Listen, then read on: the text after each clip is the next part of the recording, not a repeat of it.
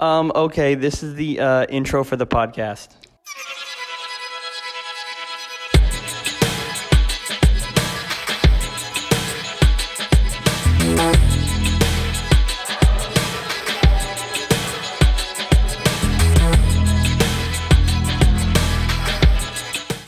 Blake, do you hear that? It's the sound No. of movies. The sound of another year coming to a close, baby. And that means we gotta do our wrap-up show. You know what I mean? Yep, we're going to talk about our favorite wraps. Number 1, chicken Caesar wrap. Oh my god. Number 2, Freak a Leak by PD Pablo.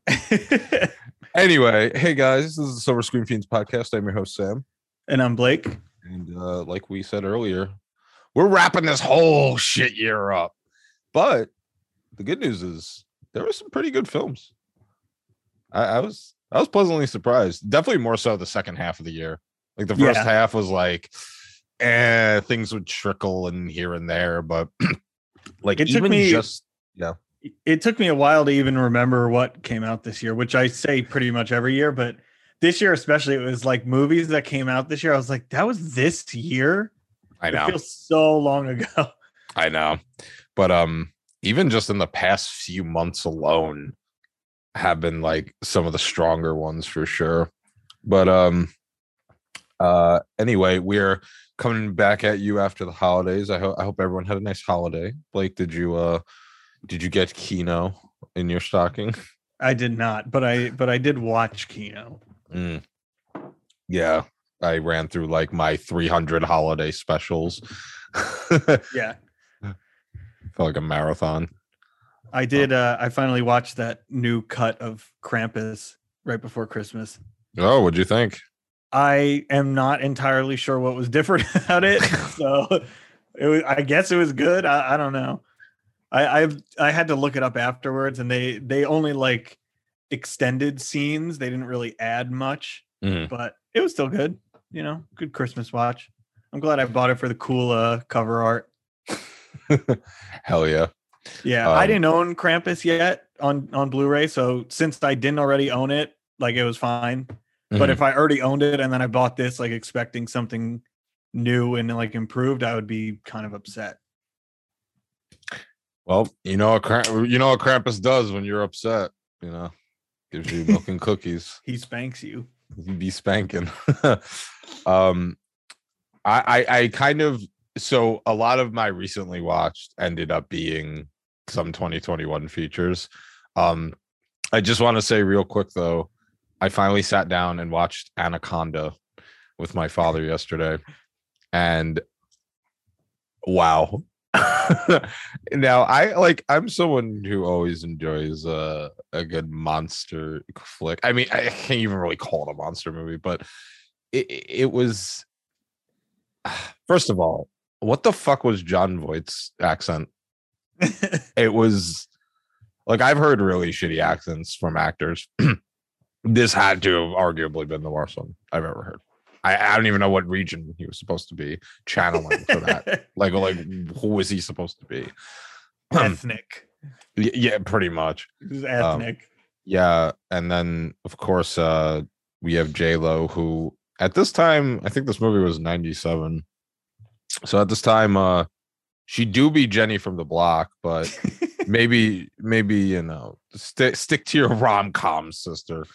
And then we have Eric Stoltz, who is basically in a coma the entire movie, and Owen Wilson and Ice Cube.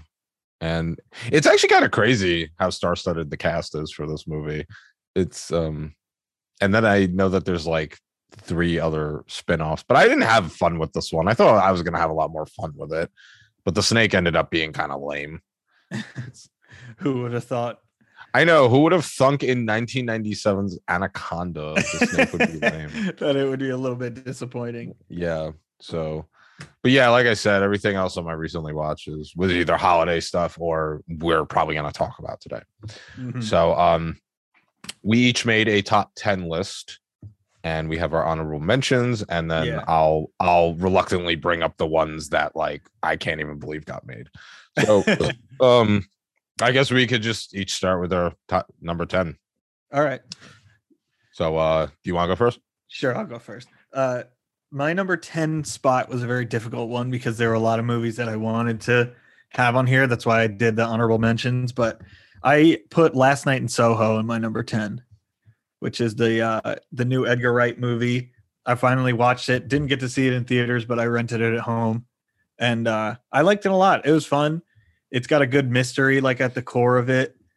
And so like I always enjoy a mystery. It keeps you engaged, and it wasn't too long or anything. So it was fun. I liked it.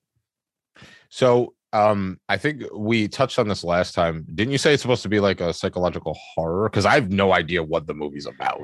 Yeah, I went into it thinking it was more of a horror movie than it was, and it's definitely not. It's got like supernatural elements to it, but it at its core is more of like a mystery. It's almost like a gothic mystery, maybe, if that's one way to describe it. It's like, without spoiling anything, like there are supernatural elements that are guiding the character along in figuring out a mystery. Interesting. So yeah, it's not necessarily horror, but horror influenced. Well, I haven't seen it still. Yeah, and that's the thing. So I guess it's not on your list. So that's the thing with this list is like, for what I chose, I'm happy with, but then there were still some like Licorice Pizza that I haven't seen that like slipped through the cracks. Yeah, there were a lot that I just didn't get the chance to see. I didn't see Licorice Pizza. I didn't see French Dispatch. I haven't watched Don't Look Up. There's a lot that I haven't seen. So if it's not on, if I don't mention it at all, it might just because I straight up didn't see it. Exactly. And there was a lot more than I thought. Like I kept up relatively well with new releases, but for as much as I watched in this year, like there was still, because I remember just looking around for research purposes, like what people put on their lists, and there were like top 10 lists with like every movie on it I hadn't even heard of.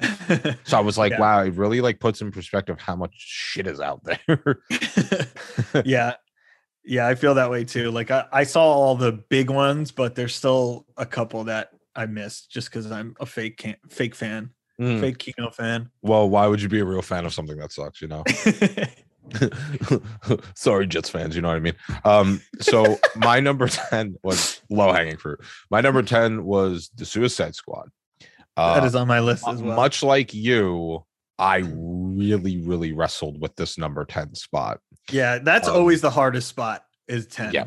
One is easy. This will be on my honorable mentions, but I was gonna put Godzilla vs. Kong there. That's on my list. Because it was very close to being on my list. Like when I tell you it hurt me to not put it on my list, because I'm a huge Godzilla fan. And of course I like Kong too, but we'll talk about that later. Yeah. But Suicide Squad, I'd only seen clips of the one that shall not be discussed. I have seen that one because I wanted to avoid that like the plague. Yeah. Good call. I never particularly had much interest in that team.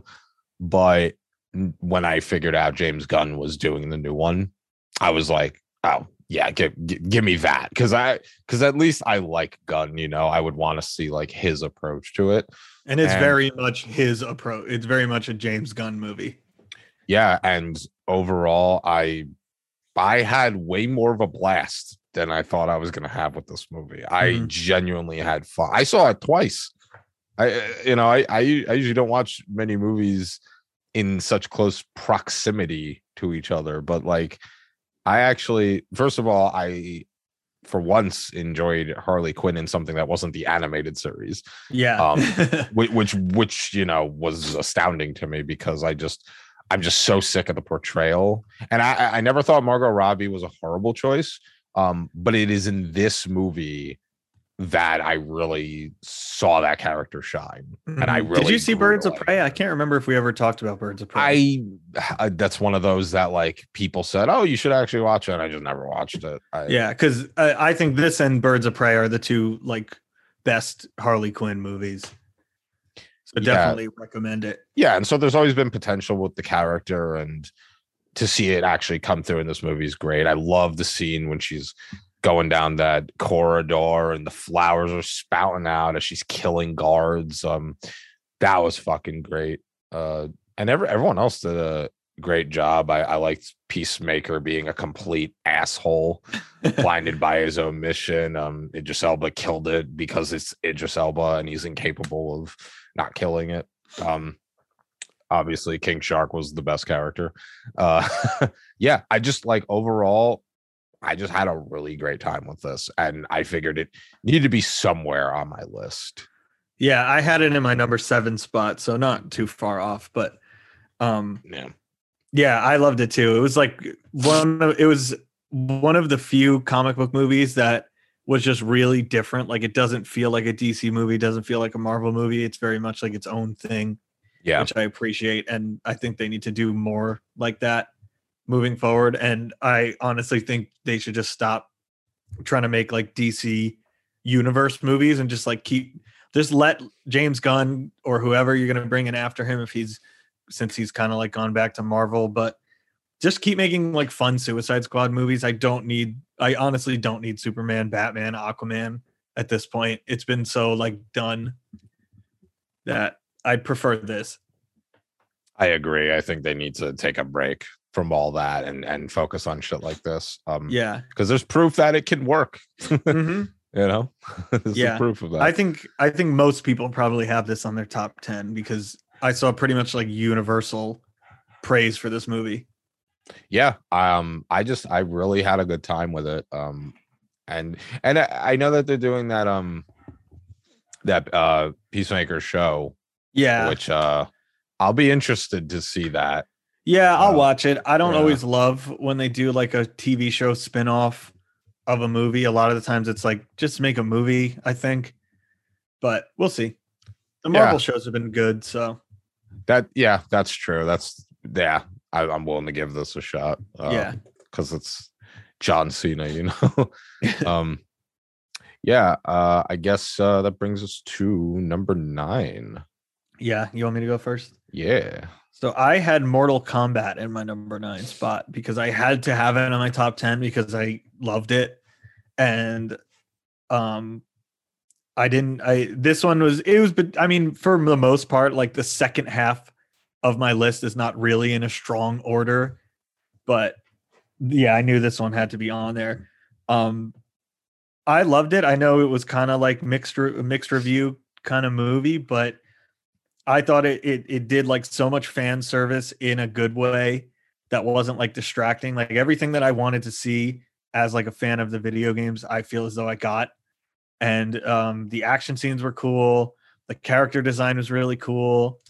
And it was just fun. It was a fun action movie, which they don't make a lot of nowadays that are not comic books.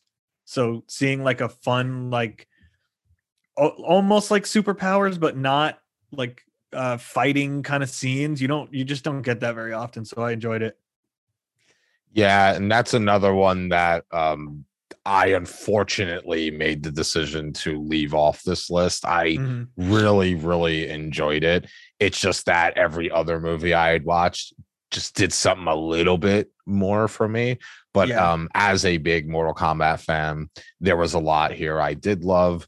My only exceptions would be Cole, which like I know he was only included in the script so that audiences could relate. Like the studio literally said, either you put a character like that in this movie or we're not making the movie. Yeah. So like I understand that. I just didn't find him particularly interesting. Number 2, I don't know. Don't get me wrong. I love Rico, and like in Mortal Kombat 4, he's one of my favorite characters. But what was his design choice? Like that is not Rico. Which character is that again? I can't remember. Rico. So Rico in the movie is the one he's big. He's got the hammer. I think he's bald. Yeah. I'm like, that is not Rico. Like, I was confused at who that was supposed to be. Yeah. But other than that, everything was great. Kano, the guy who played Kano. Yeah, Kano was great. Like he was fucking funny. That is literally like if you had to rip a character from the game and be like, make this as close to that character as possible. That guy did it. Seeing Cabal in it was cool. Molina's design was all right. I mean, the action was badass regardless. I think it was still a really good time. And there's, like you said, there was something for fans to enjoy. I had somebody on my timeline talking about how, from a quote unquote lore perspective, they were disappointed. And I'm thinking, like, what do you mean? Yeah, I mean, Like, yeah, obviously the movie is not going to have all the lore that 25 years of video games had.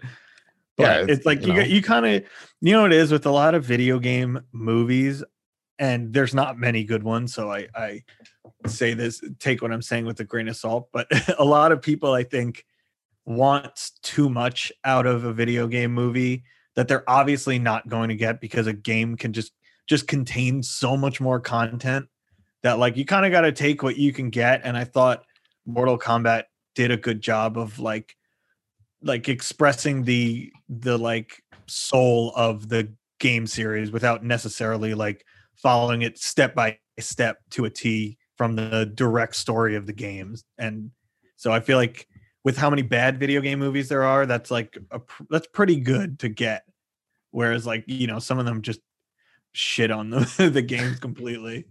Yeah, Dan, that's very true. And I think another movie that seems like it's gonna do that is Sonic 2, because Yeah. watching the trailers and seeing the poster, it looks like they're gonna explore more of Knuckles' history. Like, it looks like they're gonna tackle a little bit of Sonic 3, a little bit of Sonic Adventure. So it actually, to me, I'm surprised at that decision. And I think, yeah, with Mortal Kombat, you get the basic story elements you'd expect, like the inclusion of Liu Kang and Kung Lao and the sibling struggle. And then you have Jax getting his arms torn off. So like there was things that, and of course you had Goro. So it's like there was things that you were included that were important. But I think people might not want to be looking too in depth at a fighting game movie, right? At a video. And I definitely agree what you said about Sonic. Like, that's kind of what I want more out of a video game movie. Like, kind of like bring it all together into one. Like, you don't have to just like be like, okay, we are adapting this game into a movie. Like, Mortal Kombat has such a big like universe, just like Sonic does, that it's like, take the elements that you need to like make the story good and like please the people who know, but you don't need to write the script based directly on the game itself. Yeah, I agree with that, because unless you plan on doing a series of movies, which might not even be justified in the first place, yeah, then you're gonna be leaving out the potential. You're basically just stifling yourself. Yeah, any adaptation of anything has to leave things out for the sake of the fact that it's a 2-hour movie. Yeah. So, yeah, no, Mortal Kombat though, very solid. I really, really did want it on my list. It was like between that and Godzilla and one other. Like it was like neck and neck. Yeah. But yeah, solid choice, because I was quite shocked at how much I enjoyed it. Yeah. All right. So what was your number 9? My number 9 is James Wan's Malignant. Mine is I have Malignant much higher. I would have had it much higher, but you know, there were some that did it way more for me this year. But I was shocked at how cool this ended up being. Because at first you think it's like oh, by the way, obviously we're going to get into spoilers for all these movies, because like there's no way to do this without doing that. But Malignant, at first you think it's like Gabriel is somehow psychically linked to her, and then you find out that it's actually a parasitic twin. And at first I was a little bit afraid that this was going to take itself too seriously. And then instead it does quite the opposite. Instead it becomes like a nice homage to campy horror, and it has Gabriel taking over Masson, and there's like that whole prison break scene where like the action sequence in that movie is crazy, delightfully gory. It's and it's kind of what I really wanted out of this movie, and and like I said, it didn't take itself too seriously, and I really like the whole terrifying reality of it. Is is abundantly clear, but it also is just like silly at the same time. Yeah, I really it like like found that balance so well in a way that's very difficult to do. Yeah, and it just and the that you wouldn't think in a movie like this, but some of the shots were beautiful. Like Mhm. when they're panning out the road and you see like the castle or close-ups of Madison, like talking to her therapist. Like there's a lot of scenes in this movie that I was like, they have no right being as beautiful as they are. Like, Yeah, but I think a lot of people forget how good James Wan is because they get so hung up on like the Conjuring movies, which are great, like well directed movies. It's just they're very like trope filled, and they've kind of like set the standard for like big studio horror movies nowadays. But James Wan's a great director, and he's made some incredible movies, and this one is one of them. Like I thought he just did such a good job visually and like keeping the tone right, which is so difficult in a horror movie because there's so many that like they want to go for that like campy, goofy kind of thing, and they either take it too far or take it too seriously, and it just never works. And this one is like balanced in such a way that's very, very hard to pull off. yeah, that is, yeah, James Wan really is for sure is a visionary. It's one of those names where you're like, oh yeah, James Wan, and then you realize he did Saw, Insidious. Like there's there's a reason he did a movie like this. So Yeah. it was fucking phenomenal. I really liked Malignant. Yeah. It was, And I also I think that this movie doesn't feel like a comic book movie, but it felt like a comic book, like directly to me, like almost like one of those like gritty like 90s comic books that like Vertigo would have published of that was just like some weird obscure character. And that's what it felt like to me. Like all of the violence was very like comic book, and the story, the imagery, like the opening shot is literally like that menacing building on like a hill with lightning, like a cartoon. And I just thought it had so many great like images that could have been pulled like directly from the panel in a comic book. yeah, it really did feel that way. And I just it was definitely one of my biggest shocks of the year. Like, because I didn't know anything going into it. They said go into it blind. Yep. And I was just like, wow, that was not what I was expecting at all. Yeah, I did not know anything going into it. I would definitely suggest, if you have not seen it, if you haven't already looked up a bunch about it, don't look anything up. Just watch it. It's better that way. Yeah, for sure. Most That's movies definitely are. the way. Yeah, that's definitely the way to go. Yeah. So overall, Malignant definitely deserved to be on this list. Mm-hmm. I think. Yeah. I think It's it should one- be on anyone's list. It's one that has already found its like cult following, and I think for years it's going to be a popular like cult horror movie. Yeah, for sure. Yeah, so that's our number 9. How about we move on to 8? Here, 8 is where I have Godzilla versus Kong. Like I said, the second half of this list, the order's not as important for me. And Godzilla versus Kong, I just had a lot of fun watching it. I love the like legendary monster verse, and it was fun to finally like see these. I feel like we've been waiting for this movie for a while. And I liked a lot of the like weirder stuff they added to this, because they go into like the Hollow Earth stuff, and there's like this other like world where all these monsters are from. It got very like 70s sci-fi kind of stuff, which I appreciated, because it to me felt like a callback to the original movies that also throughout like the Godzilla series get into all this weird like space stuff and other monster stuff that is a lot of fun. And like the first Godzilla, the first legendary Godzilla was definitely a much more serious movie. And I think this one, they're finally kind of letting these movies be fun and action packed like they should be. Yeah, for sure. And like you said, and one of the reasons I really like this movie is because it's almost like a callback to Destroy All Monsters, which is my favorite Godzilla movie.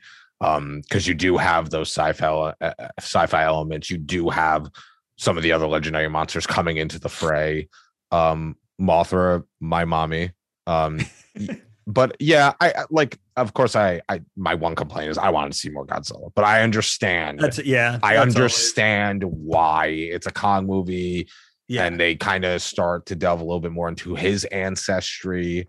So I understand the decision to not include more Godzilla, but like just as a diehard Zilla fan, I just wanted to Yeah. see And more. I feel like every kaiju movie I've ever watched, I feel that way. So I tried not to hold it against this one too much. Sure. Yeah. But yeah, overall, again, I was expecting to like it less, but like you said, you know, they're having more fun with it, and that final showdown was fucking intense. Yeah. It was you really were not sure what was gonna happen. Yeah. And, Yeah, it's true. Like you don't really think yeah. about that, but like nobody it's kind of hard to predict like who's gonna win, quote unquote. And I thought it did a good job of keeping you like guessing kind of. Yeah. So that's and I really, now that we talk about it, now I'm like, shit, I want it on my list, but for sure, honorable mention. Like this was fun. Yeah. This Yeah, was it's just a fun movie. Yeah, and it makes me want to watch. I have that massive Criterion set. Makes me want to go back and watch some of those. Criterion, I love you, but please next time make box sets that could actually be somewhere. It's like it's like a big kid's storybook. It's like a flat story. It's really cool though. Like all the artists that contributed to that, because each one, like they hired an artist for each movie individually, and it's really cool looking at all the art. But yeah, Godzilla, this was fine. And of course, once again, I don't go into these movies for the human plot. I don't care. You know, I'm not going to judge it based on that because I don't care. Yeah, I remember my dad being like, "Oh my god, this Millie Bobby Brown shit. Like, was she sad at her family?" It's like, all right, but like, listen, you tune so that many out. people. Yeah, so many people. I think, like, who cares? Yeah, a lot of the criticism of this movie and the previous one, King of the Monsters, I think were people who didn't really like get kaiju movies, and like a stupid human element to the story is like basically part of the genre at this point. So it's like watching a slasher movie and being like, why are there all these stupid teenagers? Why are they so dumb? It's like, yeah, that's like the point. Exactly. And especially these ones too. It's like, yeah, Millie Bobby Brown is in the movie a bunch because they are trying to use her to sell the movie. Yeah. Oh, of course. Yeah. And it's like, I don't think they put too much effort into her story. Nor did they need to. I don't care. Yeah, I don't. I do not care. But yeah, it was a really fun blockbuster. I think it was good at what it did. All right. So what's your number 8? My number 8 is The Power of the Dog. I haven't seen it yet. I've been hearing a lot about it though. Yeah. So directed by Jane Campion, and I watched it. I think it was in addition to Netflix, I think it also had a theatrical run. I watched it on Netflix, of course, because I like my life. And I saw the cast at first, and I was a little bit skeptical because all I knew is that this was like a Western melodrama. I wasn't sure what to really think of it, but when I saw Benedict Cumberbatch as one of the leading men, he plays Phil Burbank, who's one of the brothers. I was skeptical because and obviously Cumberbatch is talented, right? But we've seen him in all these other huge roles, in all these popcorn flicks, that sometimes when you're trying to do a movie that deals with the real life terror of humanity, you kind of aren't sure what to think. But then someone gives them a chance, and in this movie, I was like, wow, he did a phenomenal job.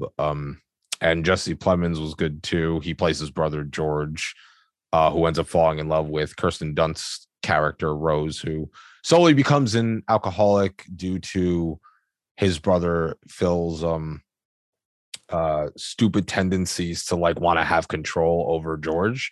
So he just treats her like complete shit.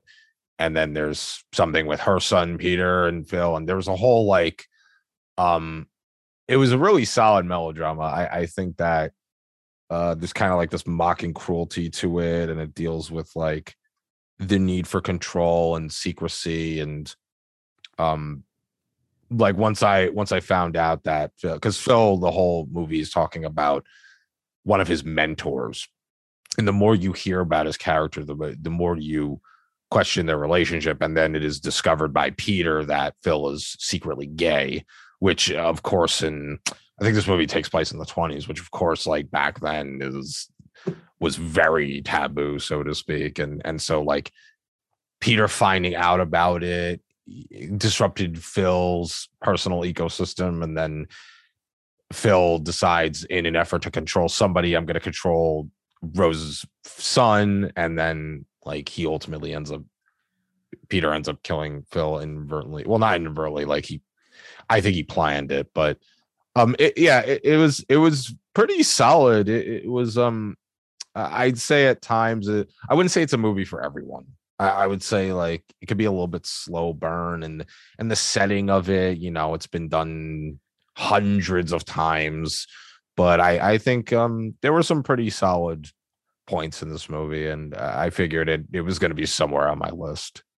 Do you think it'll be an Oscar movie this year? I think it has potential. I think that there were definitely moments where I was thinking this is a little baity, but yeah, it certainly manages to separate itself from like that whole tropey Western lifestyle, so to speak. It does things that brings a great deal of relatability even to like a modern audience, and I could see people talking about this movie for a while. I think that it reminded me, it had notes of melodramas from the past, like Magnificent Ambersons. Like there were elements of it like internal family struggle and secrecy and gloom and doom, that an addiction that like can resonate with any audience. It's just a matter of, can you really pull it off? And Jane Campion certainly did, in my opinion. So yeah, I really liked it. Yeah, I got to check it out. I just haven't had time recently, but I've heard a lot of buzz about it. Yeah, I think it did dog shit at the box office, but that's because like it was more so promoted as a Netflix movie anyway. So it's like, yeah, to be fair, I don't know. I mean, other than Spider-Man, if anything's doing great at the box office. So no, I don't think anything's doing great. It's like at this point, fuck those numbers anyway, because like streaming is great anyway. The studios are still making money.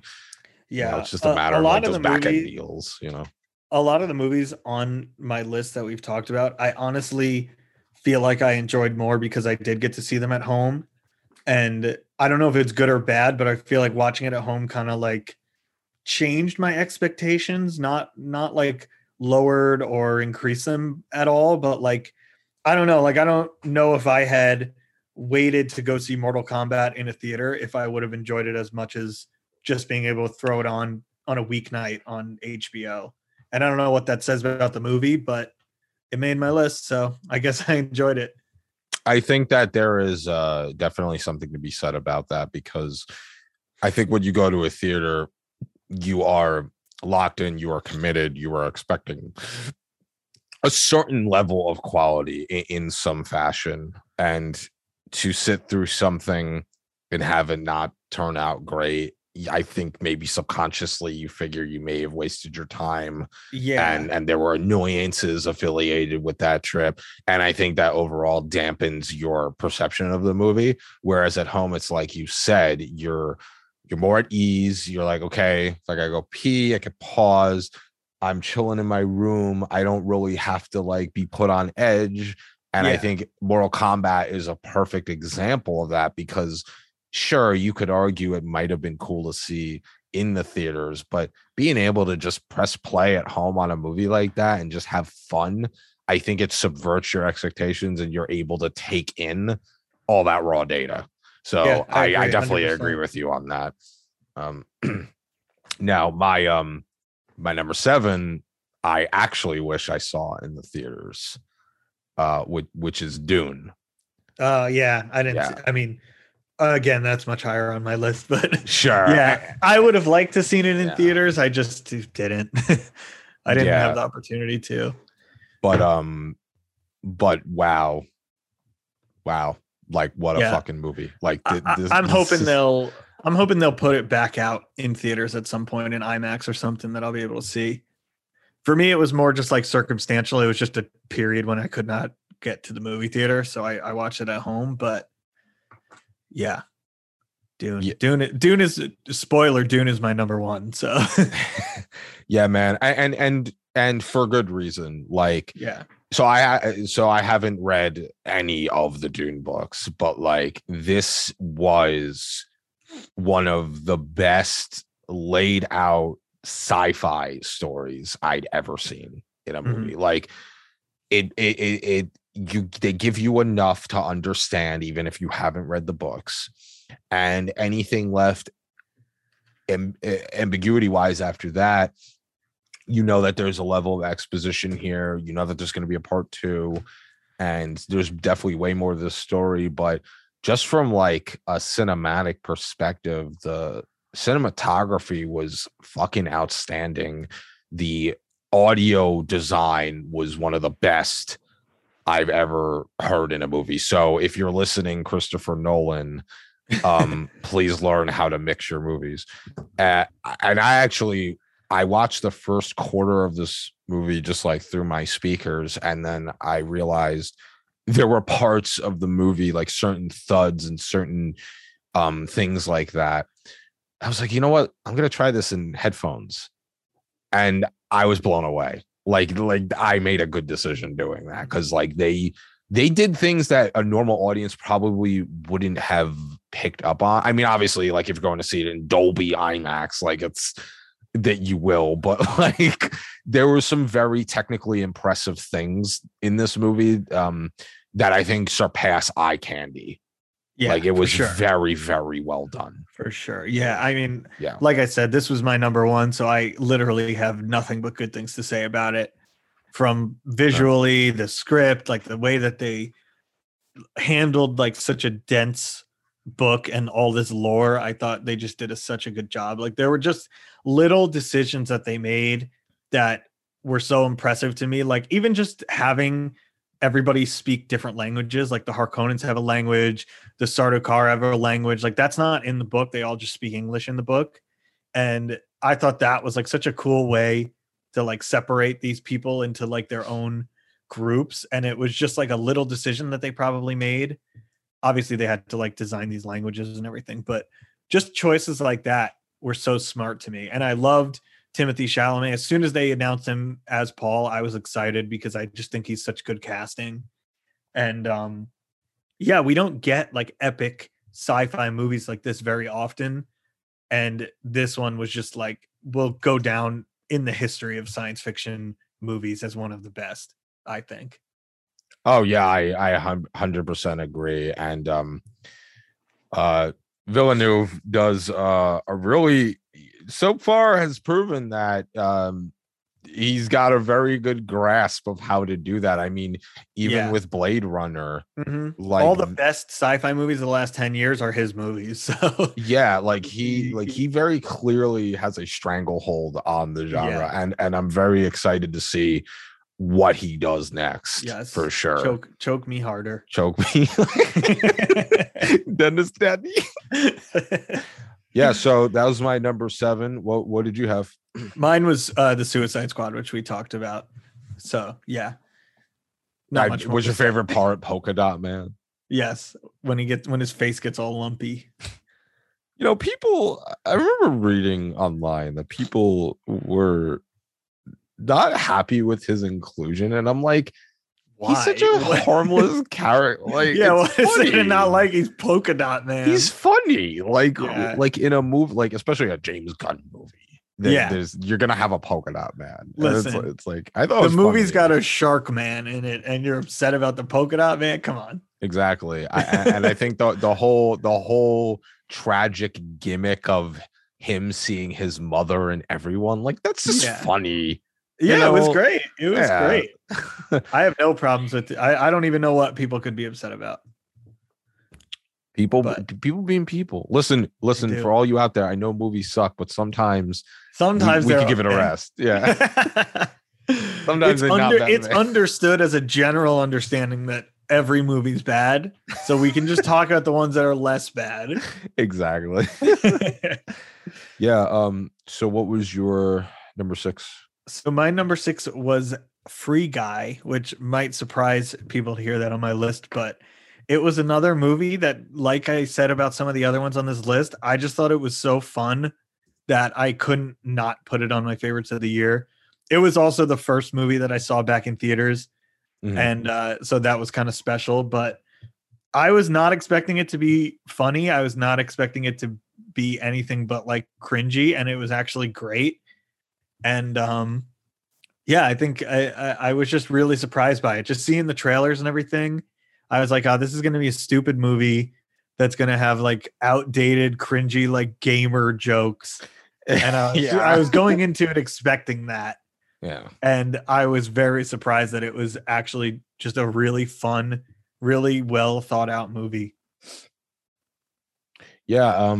I still haven't seen it, but in addition to all the gamer stuff you were talking about, whenever I see Ryan Reynolds is in a new movie, I like, at first I cringe a little. Like this comes from someone who loves Ryan Reynolds, like Just Friends, Waiting. Like I love Ryan Reynolds, but it just like, it seems like his modern career has just become hire me, I'm Ryan Reynolds. And it's like, even though he's hysterical, even though I love him, sometimes I look at the projects he's making and I'm skeptical, especially like Free Guy. I figured like cough, Red Notice, cough. Right.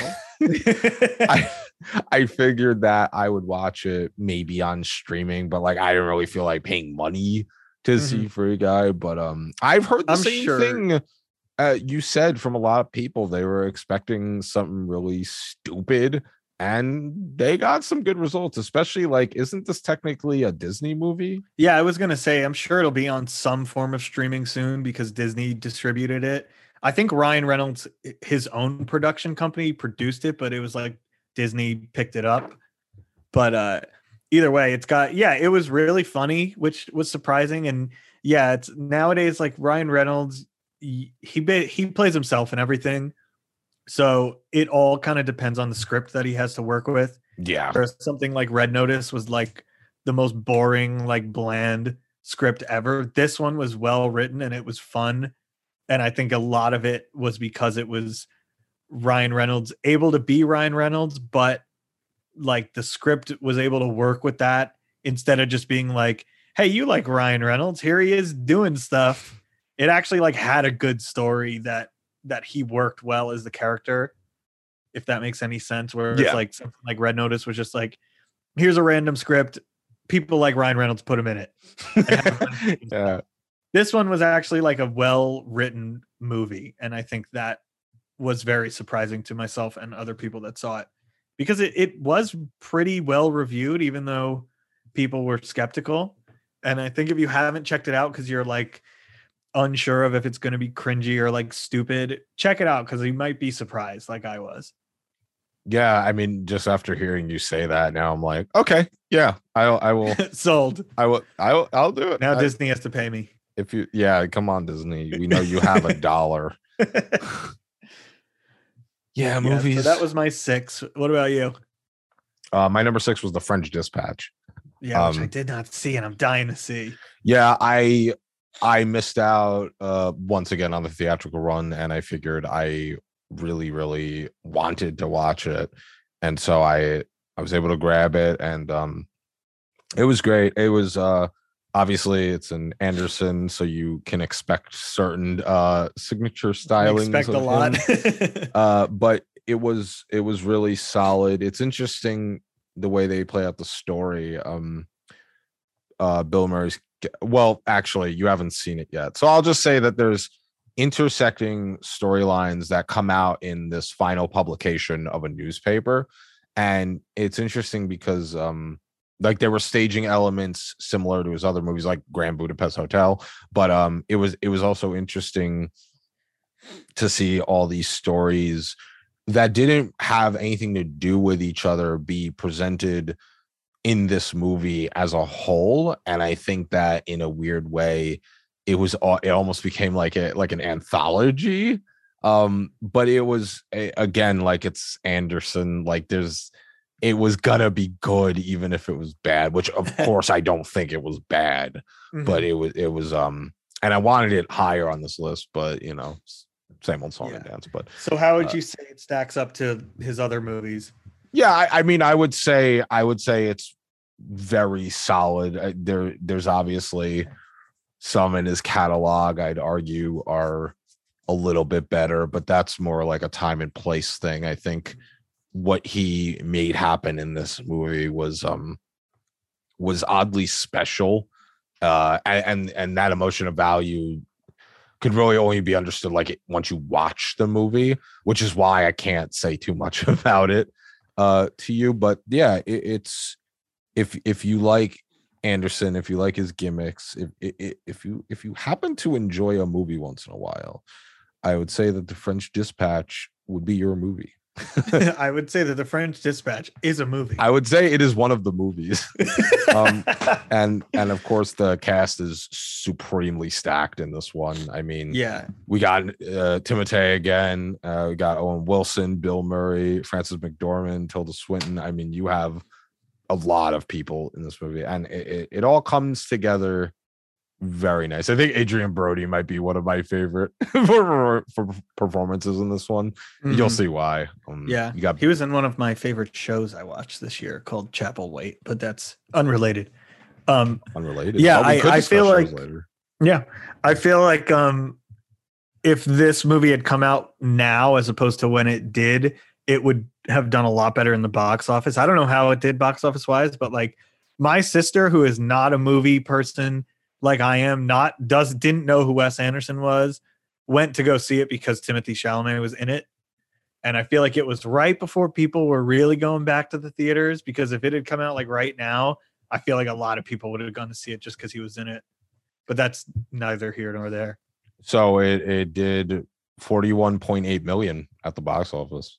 All right, so it did okay. Which makes sense because it is Wes Anderson. Like he is one of the best modern storytellers we have. So it's like, I see why.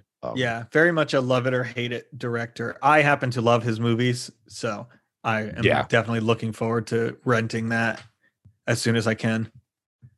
Yeah, so you know, you don't have to be French, dude. You don't have to work at a newspaper company. Just like the movie. You know? But yeah, that's my number 6. You know. All right. Now we're entering the top 5. The big numbers. All right, let's go. These ones I paid more attention to the order, but my number 5 was Tick, Tick, Boom, which very much surprised me. I'm not a musical person. I'm not really into musicals, but I really, really like this movie. And I think 90% of that was because Andrew Garfield was just so good in it. Like, this performance of his was one of the best I've ever seen from him. And he just like blew me away. I was shocked when the movie was over how much I liked it. Yeah. Garfield, who was on my shirt, he did a phenomenal job capturing what we know about Jonathan Larson as a person. Yeah, and I knew nothing. I didn't even realize this was a biopic going into it. So if you don't know much about him, you don't have to. Yeah, it's which is a testament to how good the movie is, because it's so strong on its own merits that you don't even need to know the subject matter. But for those that don't know, Jonathan Larson was the creator of Rent, which, as we all know, went on to become one of the greatest musicals ever on Broadway. And there's a lot that Garfield is able to bring out in his portrayal of Larson, because Larson very much lived a bohemian lifestyle, and he was always that struggling artist. Worked at the Moonlight Diner. He spent all his time writing. He barely had enough money to pay bills. And so what Garfield was able to do with him was great, because he had like those manic highs and depressive lows throughout the movie that were able to be navigated so well. And his mannerisms were fantastic. And not like I know who Larson was personally, but just based on what I know about him, it very much was a love letter to him as a person who spent his entire life struggling and died before he could see his greatest gift to the world actually be realized. Such a crazy story. Yeah. He died literally like the night before Rent opened. which is absolutely crazy. Like, Yeah. it's especially watching the movie where like you see him working so hard towards like these things. The movie is not about him making Rent specifically, but it's about his path to like what would lead him there. And Yeah. so it's crazy to watch him like him struggling and like barely keeping his lights on, and then like Rent has become this like cultural icon of a musical, and he never even got to see it. It's just crazy. Yeah, and it's like one of the greater sad artist stories, because we always see this be the case with a lot of people, like Picasso, you know, did not live anywhere close to where he saw his work flourish. And a lot, and this is like this is a story told through time constantly. So with Larson, it was like, it sucks he died for sure, but it's special the way his legacy carried on. And especially I am glad that they chose to stick to pre-Rent, because it was an interesting choice. Because as great as Rent can be and as significant as it is to society, we knew next to nothing about his development on Tick, Tick, Boom, which was his personal frustrated response to not being able to sell Suburbia, his previous play. And to me, that's great, because when I first discovered Rent years ago, I went into a deep dive on his life, and I saw that there was only a couple YouTube videos of him performing like a workshop of Tick, Tick, Boom, and the audio was muffled and you couldn't really so them bringing that to life was super special to me, because it's like, well, yeah, he created Rent and it's arguably one of the best plays in existence, but also let's take a look at what got him there. And there was a lot in Tick, Tick, Boom that, although there was obviously a grounded reality to it and a relatability that most people are akin to, there was a lot there he was doing way ahead of his time. And just his energy, like he basically invented like the modern musical. Yeah. And his energy is just unparalleled, and I'm glad that we were able to see it portrayed the way it was. Yeah, it's like I feel like under other like leadership, this movie would have been about Rent, but just because people know Rent and it would have sold the movie better. But I think it was smart how they chose to focus on what is arguably a more interesting time of his life, and that's what makes the movie so good. Because you could have just made it like, oh, this is a movie about Rent and the making of Rent, but I kind of like that it wasn't. It made it more interesting to me. Yeah, and with Lin-Manuel Miranda being, you know, such a theater buff, it's like, However, this is his first full-length movie he's ever directed, and I was very impressed. I mean, I'm not like like I said, I'm not like a musical guy, but I was impressed. I thought he did a great job. I hope he directs more in the future.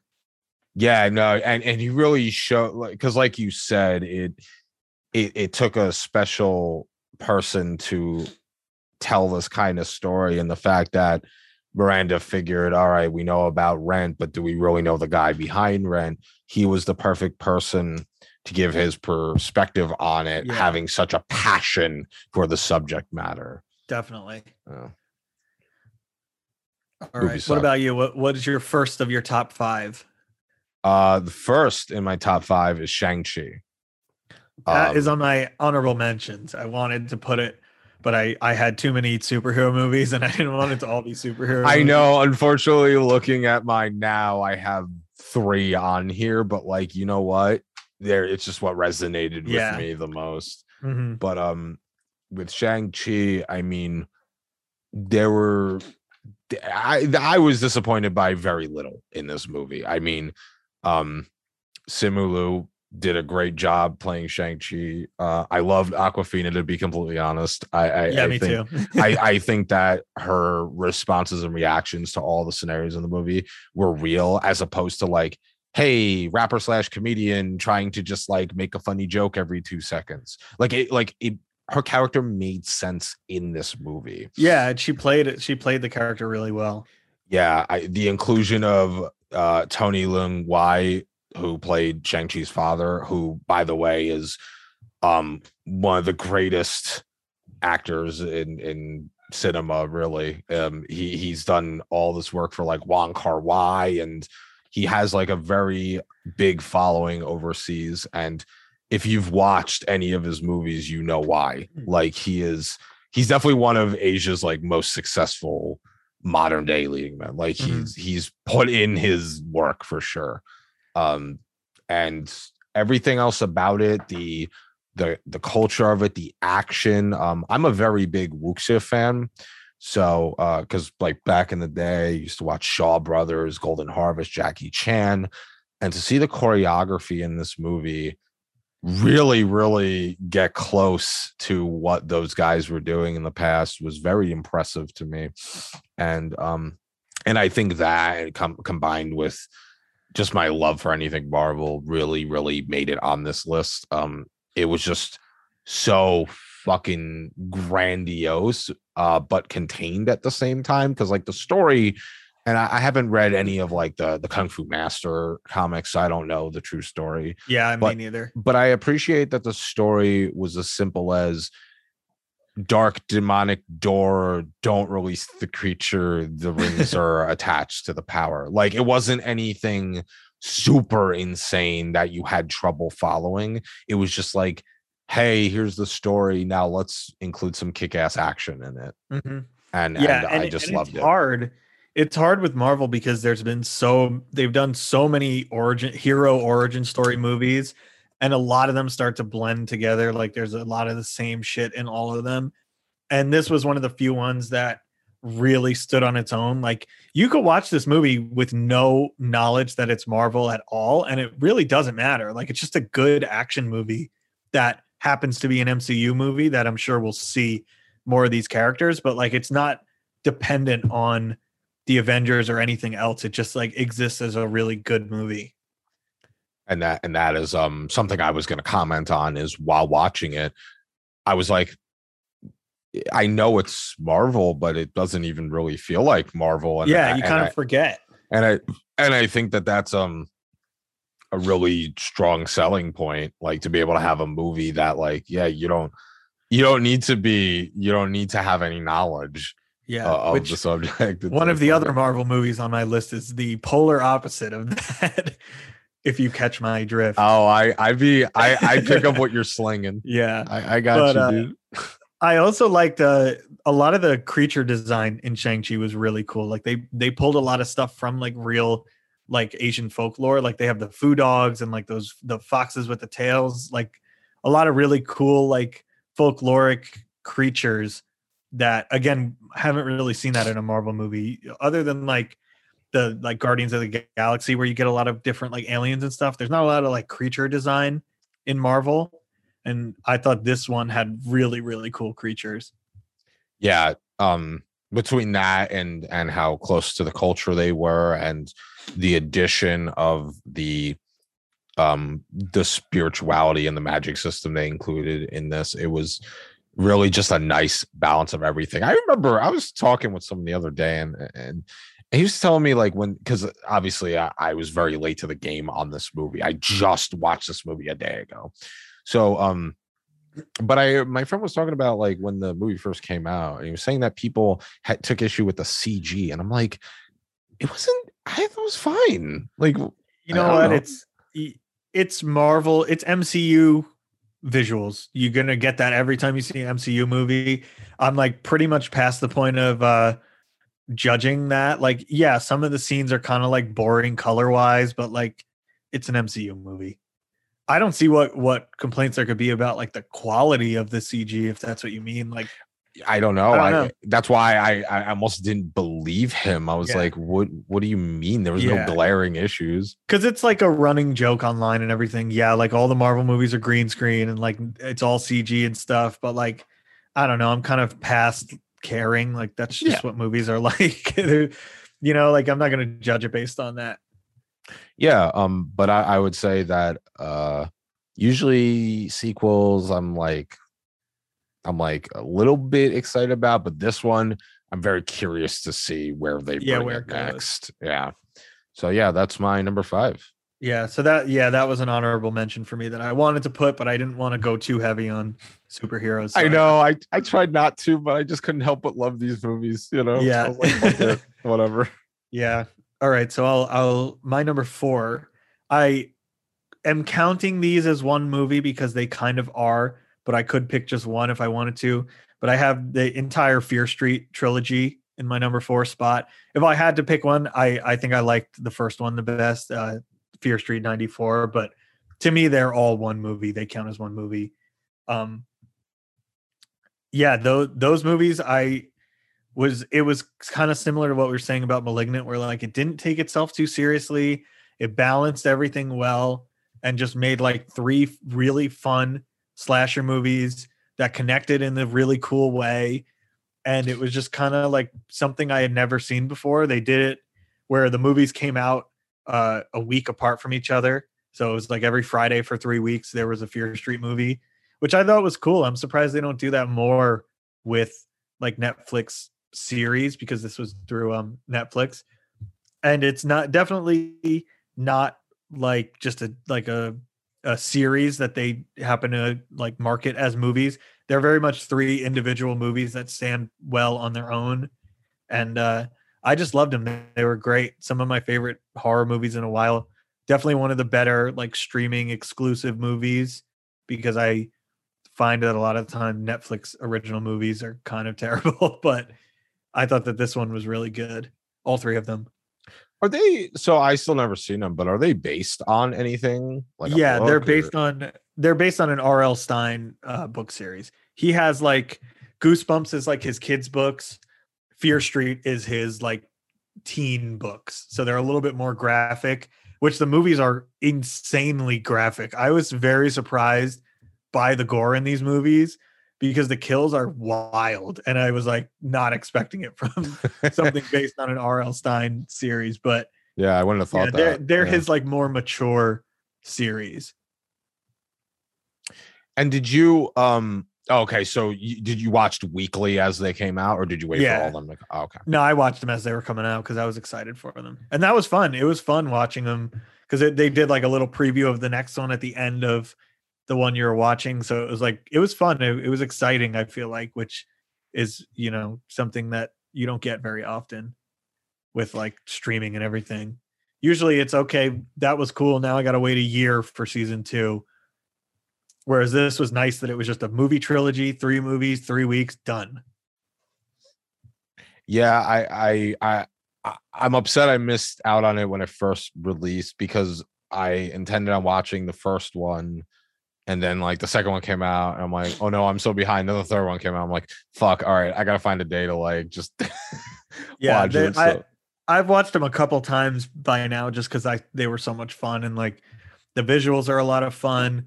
They're very like 80s, very campy, and in a really good way. So they're a great light watch. They're not too serious, but the story at the heart of it is really interesting, and it's fun to follow along because they're 3 movies that take place in 3 different time periods, but they're all connected by like this backbone of a story that runs through all of them.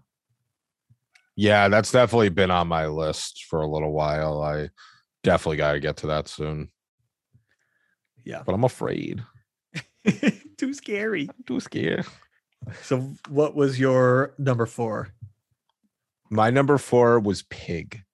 I want to watch it so bad, and I started it once and I watched like 10 minutes and I was like, I can't handle this emotionally right now. I was like, I cannot handle the how emotional this movie is going to be. I was not in the right mindset for it, and so I still have not seen it.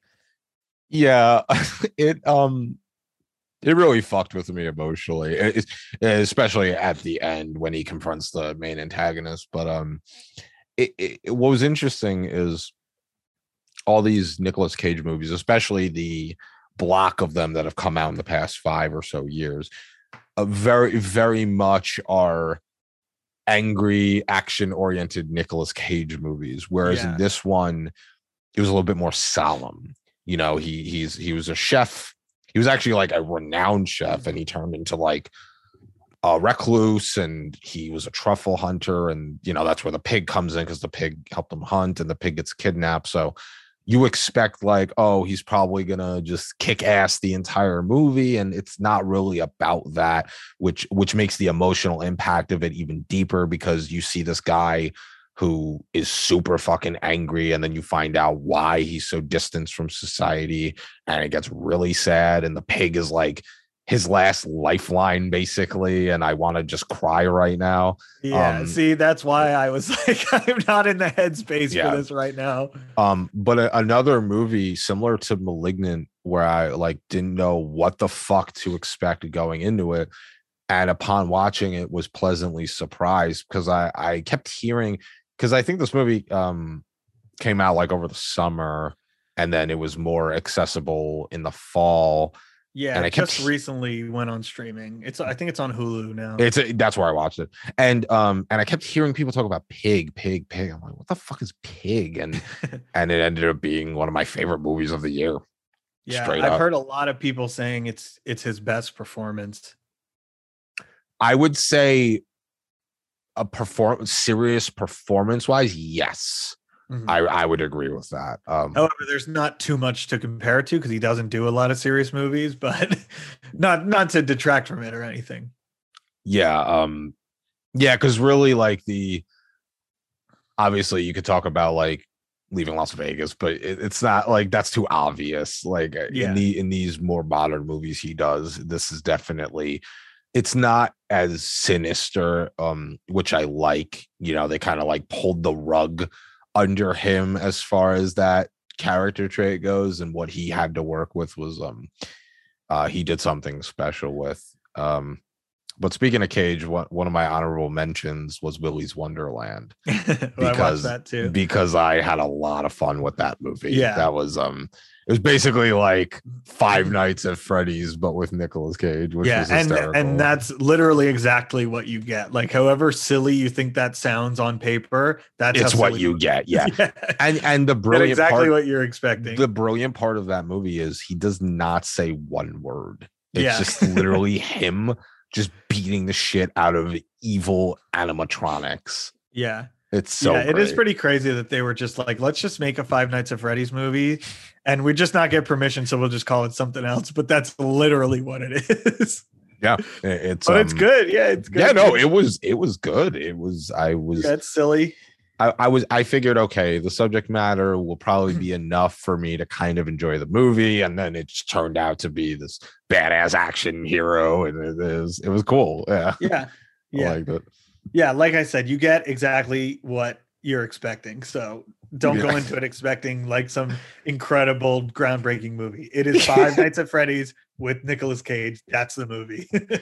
Pretty much. Yeah, so that was my number 4. All right, now to the top 3. 2 of my top 3 have been mentioned, which were Malignant and Dune. But number 3 was Spider-Man No Way Home. And I hope that it's not just recency bias, but like, I don't think it is. I mean, No Way Home, we talked about it a little bit. It just blew me away. I mean, it was, I felt similar to it as I did when I watched Endgame, which was that Endgame took 11 years of Marvel movies to reach this point and like all culminate on this one thing. And that is just, and Infinity War, both of them. And that's just like very special, and it's not something you're going to get again. And No Way Home felt like that too, where it was like having all these years of the Spider-Man movies going back and forth between actors, and like all of this talk about it, like it all culminating in this movie and getting what you want out of it was just like, I don't see that happening again. I'm sure they're going to try to replicate that with other Marvel properties that now they have the ownership to again, but like nothing is going to be special like this movie was. Yeah. And that's why I put it as high as I did, which is number 1. But you're number 1. Yeah, man. But I'll get into that when we hit number 1, because there's a few reasons. But but it was just a special movie. Like, it was fun. Yeah. I saw it in a theater with people who were clapping and cheering, and that was fun, as corny as it is. Like, it is fun when the theater is like that. Of course. Yeah. My theater didn't even have any of that. For the reveals, I literally heard just woo. I mean, That was my theater went crazy just for like Daredevil making a very brief cameo. Which, by the way, was cool. Like, Yeah, very cool. yeah, just him as the lawyer randomly. Yeah, like, that's cool. It was cool to finally tie in this Marvel story that's been taking place completely separate from the movies and be like, yeah, by the way, this is part of this universe. Yeah, just so you remember, we canceled that, but yeah, it's back. I haven't even watched Daredevil, and now I'm like, shit, I guess I gotta watch it. But yeah, it was a fun time. It was great seeing all the Spider-Man actors together again, and like they really like did what you like. You are gonna get everything you want out of this movie. That's how I felt. Like I walked out of it, and there was nothing else that I would have wanted them to include that they didn't. I got everything I came for, worth the price of admission. Yes, yeah, the 1000% everything you just said. Yeah. Phenomenal movie. Yeah. So, but, yeah, we'll talk about it again when we get to number 1. But yeah, what was your 3? So this top 3 slot, I really struggled with this, but I put number 3 as The Green Knight. Really? That was in my honorable mentions. I struggled with putting it on the list. I really, at the end of the day, I sat on it more, and I was like, yeah, I loved that movie. And I think part of the reason was when this movie got announced, I was so hyped at the idea of like, it almost seemed like A24's Dark Souls. Like it was like it was such an interesting concept. And then they went radio silent, and I was thinking like, where the fuck is this movie? And then they like, hey, it's not dead, it's actually coming out soon. And so Green Knight, though, really it hit a lot of points for me. I think first of all, Dev Patel was one of the best performers of this year, like hands down. To see like the true cowardice in his eyes and the way he reacted to each of those tests he went on throughout the film, and to see that he struggled with the concept of honor the whole time, it all came to light in his body language, his performance, his mannerisms. And I think that to me was the strongest thing, because there were times where from his storytelling perspective, you couldn't even tell what was real and what was fake, because you see there are scenes in the movie, like when he takes the mushrooms, for example, that's the most obvious one. And you start seeing the shit and you're like, okay, well, obviously that's not real. And then the Land of the Giants, you're wondering what that was about. And I think that like the art house elements of it and the ambiguity of it and the just good old fashioned storytelling with a modern medieval twist on it was fucking great. And I know that a lot of people, which is a little silly to me, I apologize, but take a little issue with some of the creative decisions they made that vary from the poem that was 3 billion years ago. I mean, to me, it's like that's not what the movie was supposed to be. And I really appreciate that, how at the end of the film, you don't actually really know what happens. You're led to believe, he sees the future and how he's going to be like this what's the word I'm looking for, like this troubled king, like a leader that no one wants, and he sees this future where he's basically burning down with the kingdom he takes control of. And you assume that he takes that scarf off or sash or whatever that protects his life, and you assume that he dies with honor, but you don't really know for sure. And I think that was a really cool way to play the ending. Like, you don't know if the mother just wanted to scare him into changing his life, and then he was going to return home with honor. You don't know if he wanted to just die because he knows his life was going to be shit. So you don't, and I like that you can get a read on that. Definitely. I mean, most of the changes from the poem were just developing his character more. Like in the poem, he's not like this like loser who needs to like get his life together. He's just a knight on the round table. Yeah, it doesn't go much deeper than that. So yeah, they did a lot to like really flesh out his character, make you care about him a lot more. Yeah, and I really appreciate that, because if this was just another night of the round, I wouldn't have cared nearly as much. Yeah, it's not as impactful. It's like, because in the story, it's like he just goes, he does this thing like in Arthur's place just because he's one of his knights and that's what he does. Whereas in the movie, like it gives you so much more to that like decision of his, which is obviously the entire premise of the movie. So it's kind of important that we understand why he does what he does. So I liked all of that. Yeah, and for all you fucks out there, it is a Christmas movie, so enjoy that meme. True. Yeah, I think the only thing that prevented me from putting it in my top 10, because I did like it, I know it's like people will say this is a stupid criticism, but I did want just a little bit more not action, but like, I don't know, I just wanted him to do a little bit more. It was my only complaint. Like, if I would maybe add in a scene or two that are a little bit more like him on his quest, but that doesn't, I'm not saying that as like the movie's bad because of this. It's just my little tiny criticism of it. Yeah, and that's totally fair. And I think, some part of me would have liked an additional scene of action. But yeah, I mean, and I think that most people that ground their entire criticism in that are kind of missing the point of his character. Right. But I think it's absolutely fair to want a little more. And I that's agree why with I still I wouldn't, it's still in my honorable mentions. It definitely was one of the best movies of the year. So it's not me saying that it's bad for that reason. Yeah, no, for sure. But I think that it opens the one of the real reasons I love this movie is it opens the doors for people to try more fantasy stories in a similar vein. And I think that I'm excited to see. Yeah, that's what I had talked about a lot just leading up to this movie, that it was just exciting to see fantasy on the screen again because it's so rare. I mean, this year actually had quite a lot because I had some TV shows, but for like a big, not big, but a movie like this that is taken seriously and is not just like, another like, can we do what Game of Thrones did kind of deal. And so it was exciting to see an original fantasy movie taking itself seriously and not just like kind of trying to cash in on something. We don't get that very often. Fantasy is very, very like rare in movies in the like post Lord of the Rings world. Yeah. So very, very nice, very welcoming. Yeah, I'm always going to support any form of like true swords and sorcery fantasy in mainstream media because I love it. So. Yeah.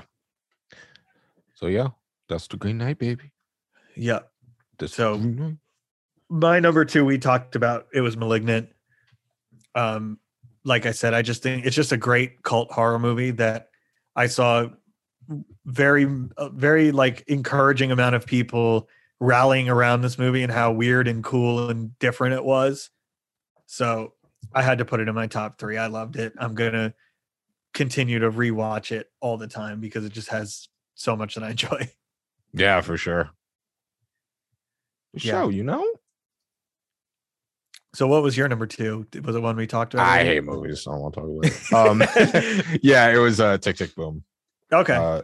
Because, I mean, like I said, I'm a huge fan of Jonathan Larson and his work with Rent. And it was something I didn't think we were ever going to see. So when it got announced, I was like, holy shit, they're doing a movie about Larson. And there was just so much there that I could continue to discuss, but it wouldn't really do it justice. I mean, Rent, I wish I had discovered Rent when I was young so I could have like seen it in action. But I've watched the final Broadway performance on DVD, and I've seen like they did that special, they did the anniversary special, which was okay. It wasn't great, but and I watched the movie, which not amazing.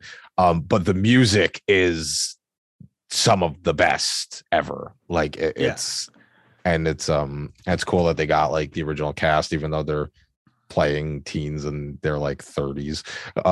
But it's just something that really can't be explained. It's like it's an experience. It's something you feel. That's why I like Rent, because Rent, some of the characters in Rent are a bit problematic when you break it down, but what Larson did with the music is just on its own is just I will listen to Rent songs just in my house randomly for no reason. It's just catchy as fuck. And it means a lot too. Like some of those songs are like Will I is like one of the saddest songs ever, because you're dealing with the AIDS epidemic that took place in the 80s and 90s, and people waking up not knowing if they're going to wake up the following day, and there was a lot of terror there, and a lot of homophobia and transphobia, and a lot of those messages are super rooted in the heart of Rent, and that's what makes it so cool and special. Yeah, and I thought also Tick Tick Boom, even though it was not about Rent directly, it did a good job of showing the things in his life that would obviously find their way into Rent later. Like there's a lot of scenes that you're watching and you're like, oh, clearly this was the inspiration for this part of Rent. And they did a good job of like I said, they could have very easily made a movie about making Rent, and it would have been very easy to sell, and would just be another like blockbuster biopic, which we get a lot of nowadays. And I thought it was very good and very like subtle the way that they did it, and I wouldn't change that about it. Yeah, it's definitely a special movie for me, and I would like to see them explore even more if it's possible, but just what we got was really cool. Mm-hmm. Yeah, and I do hope that Andrew Garfield is recognized for his performance when it comes Oscar time. I don't know, but I could see it. They nominate musicals a lot, so I could see it being one of the Oscar movies this year. Yeah, and I would have no problem with him earning that one. I mean, that he definitely deserves it. Yeah. All right, should we move on to our numero unos? They're both movies we've talked about already, but I believe we shall. Yeah. I believe we shall. So mine was Dune. I knew before it came out it was going to be my favorite movie of the year, unless it ended up being a major disappointment, because I'm just a huge Dune fan. I love the books. Yeah. I've read a bunch of them. I was very excited for the movie. As a fan of the books, I thought they nailed pretty much everything. Even the things that they did choose to leave out, I think were good exclusions for a movie to make it more palatable for people, because Dune is a very difficult book to read. It is not a like, I want to dip my toes into science fiction and see how it is. Not the right book for that. So for it to be a movie that's going to appeal to a wide audience who may not be sci-fi fans is a huge task, and it's why previous adaptations have not been as well received. And I thought they just nailed it. They did everything that they needed to. They made it appealing to fans of the books. They made it appealing to people who've never read the books, which is very difficult to do. And I just loved it. Yeah, it's there really is something to be said about that, because like I said, I've never read the stories, so I only know what I know, which was nothing. And going into it was just like it was, there was such like a commanding presence from everyone in the movie. I really there was really nothing in it that I was like, all right, come on, let's move this along, because it can be a slow burn, but it's like, that's kind of the point of it. It was just a phenomenal telling, a faithful telling of which I was happy to see that a lot of people who love the stories really enjoyed it, and how faithful it was, because like that could be hard for people to do / realize. And I think that's great they were able to do that. Yeah, it's not one of those movies that hardcore fans of the book are like, oh well, it didn't do this, so I don't like it. Like even people who are really hardcore book fans, which I would consider myself, one, I have nothing that I would change about it. Like they really they nailed the spirit of the book while still having to exclude certain things, obviously, but they included all the important stuff. They set it up perfectly for the next part. I think they ended it exactly where I would have predicted they would end it, because the book is kind of naturally split in half like that. So it makes sense to do 2 movies. I think if they had crammed all of it into one movie, it wouldn't have worked as well. So yeah, I don't think so either. Yeah. As much as I hate that we're probably going to have to wait 2-3 years for another movie, I'm willing to be patient because I have no idea when the next one's going to come out. I don't even know if they've started production yet. Yeah, who fucking knows? But I will gladly wait for that. Yep. Yeah. All right. So your number 1 was Spider-Man, right? Spider-Man, Spider-Man. which I really I wrestled with this because I was like, superhero movie gonna be number 1, but I'm like, you know what? Fuck it. It was so good. It was like, I've been a Spider-Man fan since I'm a wee lad. Like I've loved the comics, the Amazing Spider-Man comics. I've loved the video games. I've always loved being immersed in him as a character because out of all the heroes out there, he's the most relatable. It's Definitely. like, oh, he's like this childish nerd who just wants to genuinely help his friends and people. And to me, the story's always resonated on a personal level. So when they did this movie and brought back Garfield and Toby, it hit me right in the fucking heart. This entire movie was an emotional roller coaster. It really was, in a way that superhero movies are not always. Yeah, and to me, it was genius on so many levels. Number 1, I'm glad they were giving Garfield another chance, because I feel like him just doing those 2 amazing Spider-Man movies did not really see through his full potential. I think if they had done a third one, that's the one that really he would have kicked out of the fucking park, and it wouldn't have been critically panned. And I think that would have given the studio a reason to include him more. But the fact they brought him in for this movie was significant for a lot of reasons. And like at that final showdown with all the bosses, and when he goes to rescue MJ, and that whole scene where he's holding MJ and she's safe, and really made me tear up legitimately. Because that was my favorite part of the movie. As soon as they showed in the trailer a scene of her falling, I was like, oh my God, they're going to have that moment. It was the one thing going into it, other than obviously them being in the movie. But I think by the time it came out, everybody pretty much knew they were going to be in it, even though they hadn't announced it. But that scene was the one that I was like, they have to have that scene. That is the one thing I will be upset if they do not include it, and they nailed it.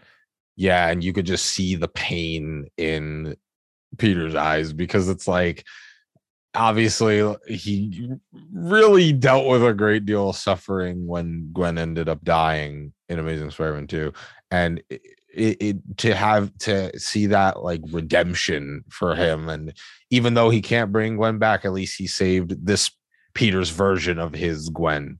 So that was really special, and that was a great scene. Just having all 3 of them together was so cool. Like, I know it was amazing. Yeah, like you there's no way I would have ever thought that Andrew Garfield's Spider-Man would be cracking Tobey Maguire's Spider-Man's back. Yeah. Like that, this a lot of people might argue, all right, the nostalgia and the fanfic aside, what's so great, but like that's the point of the movie. We're bringing this multiverse together, and you realize that it is all connected. We tend to separate things that may be in similar universes but are standalone on their own merits, like the Tobey Maguire Spider-Man trilogy, which Sam Raimi did an excellent job, and Tobey Maguire is probably my favorite Spider-Man, to be Me too. honest. And to see him brought back here with this growth he experienced, and but still having the same ideals and philosophies his character had, was really special. Like when Tom Holland's Peter Parker was so enraged with fury after Green Goblin kills his Aunt May, and he goes to fucking murder him with the little hover thing, and Tobey Maguire steps in and just gives him that face, like, don't do this, man. And like that was super powerful. Like that was, oh man. It was really a superhero movie that was so much less reliant on like special effects and fight scenes and more focused on character, which we don't get very often with Marvel movies. A lot of them are just big, fight scenes, and that's great. I love that too. But this was like such a personal story, which we don't get very often with superhero movies. It was a very character-driven story. It was very much about Peter Parker as a person and the parts about him from these different universes that he needed to come and like help him develop as a character. And it was just so cool that they were able to do it the way that they did. Yeah, man. Like just seeing each one of those people come back on screen. Like I literally got chills when I saw Doc Ock on that bridge. I was like, yeah, like I said, the theater shit. I was in absolutely erupted at every single character reveal. Yeah, and and seeing Norman Osborn again, and I could care less about seeing Sandman, but even Sandman, it was exciting. Yeah, it was just like all of it was just so exciting. And then of course Jamie Foxx being Jamie Foxx. Like, this is funny. But it's funny seeing people go back and like reevaluate those movies now. The Amazing Spider-Man movies. Yeah, I mean, I personally I like them a lot. I think Garfield's great, but there was just something about, especially number 2. There's something about it that like I do want to rewatch them. But like, there's something about it that I didn't stick well with me. There's enough emotional punch to it, but it just wasn't like there was something missing. Yeah, I think honestly, it's just like a combination of not like weak writing, and I'm sure as with any big movie, there was probably a lot of studio interference, and I just feel like Andrew Garfield never really got to shine as Spider-Man, just because he was great. It's just the movies he was given were not as good as the ones that we've seen before or after. So his movies are kind of, they have potential when you watch them. They just don't quite nail it. So it was great for him to come back as that character and get to be in a movie that nails it. Yeah. And just, oh man, just especially that ending where I just love that Tom Holland decides like, okay, I think everyone's just gonna have to forget I'm Spider-Man. And I thought and like as powerful as that is too, I thought it was also endearing that when he tries to make an attempt to remind MJ of their relationship, he then realizes, well, wait a minute, no, like I'm the reason she ended up getting hurt physically and emotionally. I need to maybe leave her out of my life. And, it was really sad to see that. But at the same time, it was kind of cool to see that Peter Parker kind of revert to, it's almost like the whole series just came full circle because now he's reverted to the friendly neighborhood Spider-Man.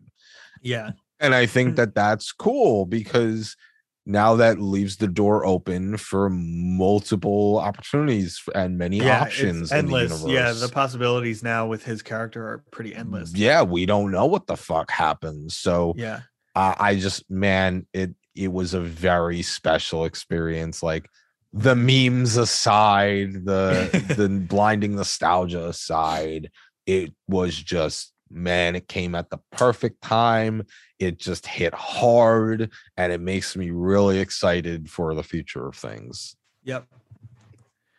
That's pretty much all I gotta Yeah, say about it. I Yeah. think that's it for Spider-Man. Yeah.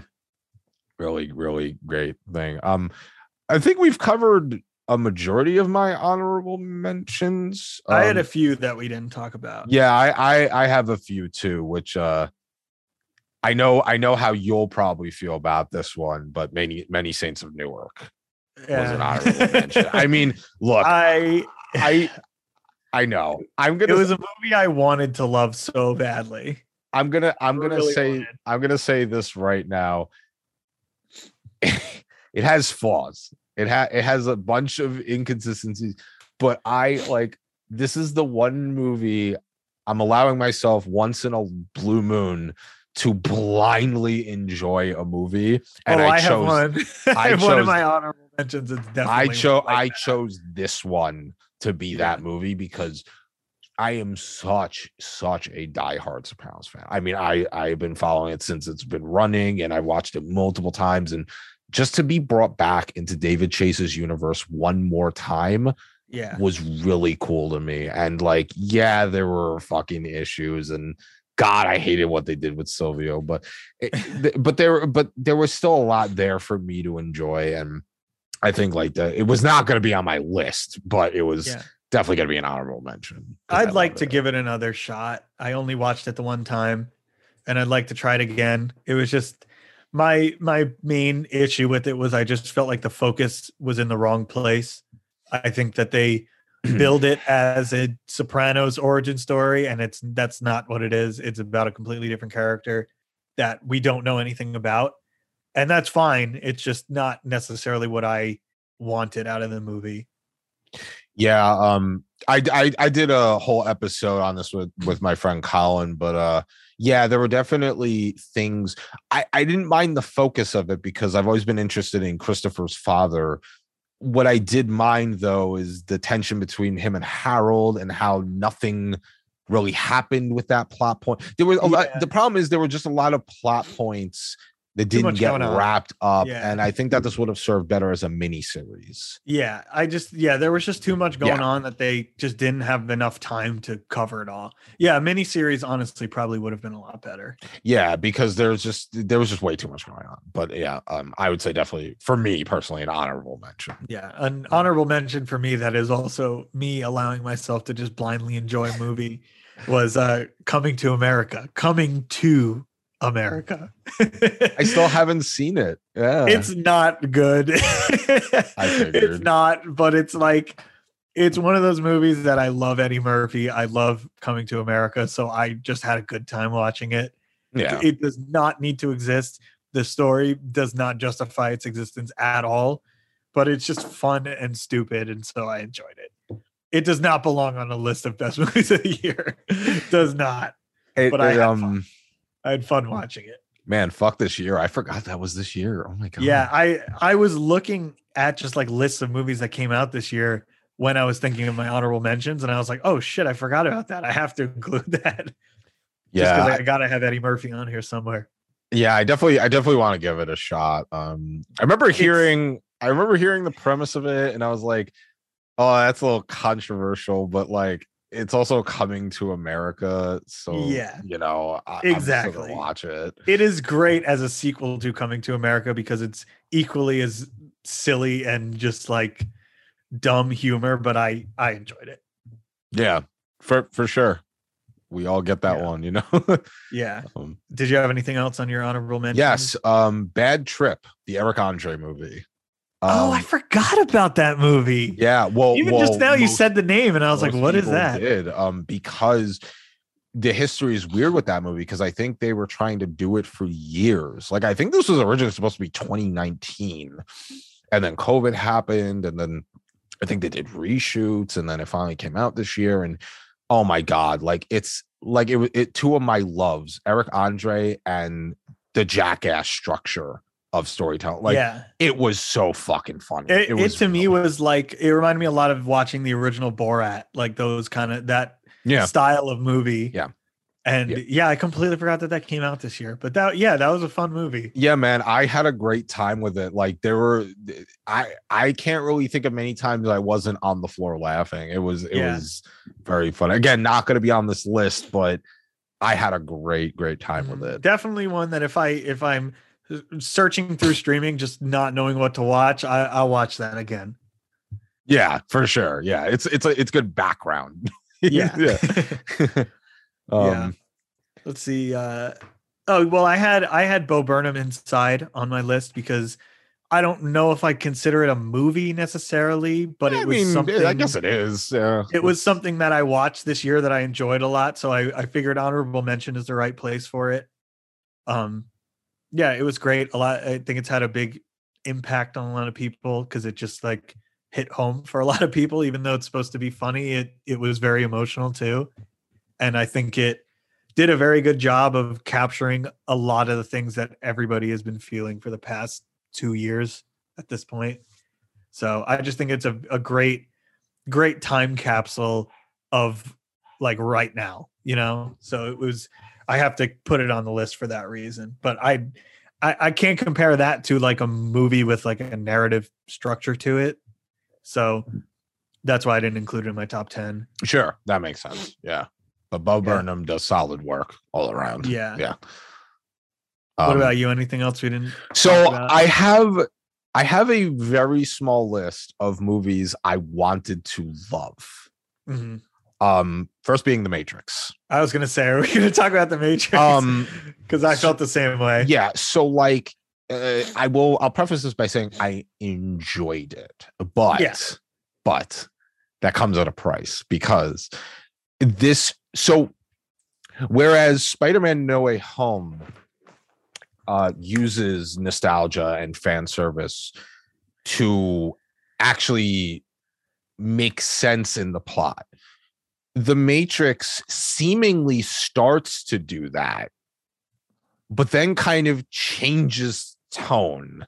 Yeah. And I think that a lot of the problem, it's almost a catch-22 because where it's good and it's bad is that it is a self-serving simulation story where it's The Matrix based on The Matrix, but it never ever felt like The Matrix to me. It just felt like a parallel universe to The Matrix where like as much as I didn't love Reloaded and Revolutions, at least they felt like in the same Matrix. You know what I mean? Yeah, it's a very interesting contrast that this and No Way Home both came out this year because they're trying to accomplish very similar things. And yeah, I think that No Way Home succeeds in a very big way and The Matrix falls short. Yes, exactly. Yeah, I wanted to like it, but one, it was way too long. I don't think it needed to be 2.5 hours long. I feel that way about a lot of movies, but this one in particular, like, I don't know. I just felt like it was overly long and there was just so much going on. But yeah, I wanted to like it too because I do enjoy the original a lot, but it just fell a little bit short for me. Yeah, and it was, it was cool to see Neo and Trinity back, but like then of course it retcons the ending of Revolutions but obviously it's The Matrix, so they could do that. And then like the whole stuff with the analysts, like it's not that my problem with the analyst wasn't like, oh, it's Barney Stinson. Like I was able to look past that for the most part. Yeah. My problem with the analyst is just like it didn't feel as important to me. Yeah. It wasn't on a level of severity. But with all this being said, there were some cool parts, like when they're on the bike and all the people dropping out as bombs because the analysts made them. Like that was a fucking cool shot. So there were cool parts of it, but I wanted to love this movie. It was like I could see what they were trying to do. I just didn't love the way they executed it. Yeah, and I appreciate that Lana Wachowski made this in a way to grieve with her personal life, but I just wanted a little bit more out of this. I did like a lot of the very obvious criticism of just the idea of making another Matrix movie. Yeah. Like there's a lot of not so subtle like meta commentary on the concept of making another Matrix is very much discussed in the movie, which was kind of cool. Yeah, and I also liked how vulnerable Neo was, and so there were parts of the movie I liked for sure. But yeah, I just wanted to like love. That's why I wouldn't say it was a total failure. It just fell a little bit short for me. Yes, exactly. Like that's the important thing is like it didn't suck donkey dick. It just wasn't there. Wasn't that's all. Yeah. Another one like that for me was Being the Ricardos, which was I haven't watched that yet. Yeah, so like you know me, I'm a sucker for old Hollywood. I'm a sucker for biopics. Yes. So you figure this would be like a 5-star movie for me, but yeah, just like I think Kidman did a great job at being Lucy in some regards, but also there wasn't a lot of it seemed like. Well, I had several issues with it. The biggest issue I have with it is most biopics usually will I would say a majority of them will chronicle the lifespan of a person. In this movie, it very specifically highlights the Red Scare period of her career and how Desi swooped in to tell listeners and watchers like, hey, listen, she marked the wrong box in voter registration. She's not a communist. And so like just that alone, it wasn't interesting enough for me to really be invested. I mean, I would say like Nicole Kidman definitely, she looked like Lucy, but there were times where it seemed she seemed like she was playing too much of a dark, gritty biopic version of the real person. There were a lot of moments where I'm like, okay, she there's a flashback and she's getting drunk here, and then she's saying fuck every 2 seconds, and so it's like there's got to be a level of believability for me. And Javier Bardem as Desi was fine. I liked him,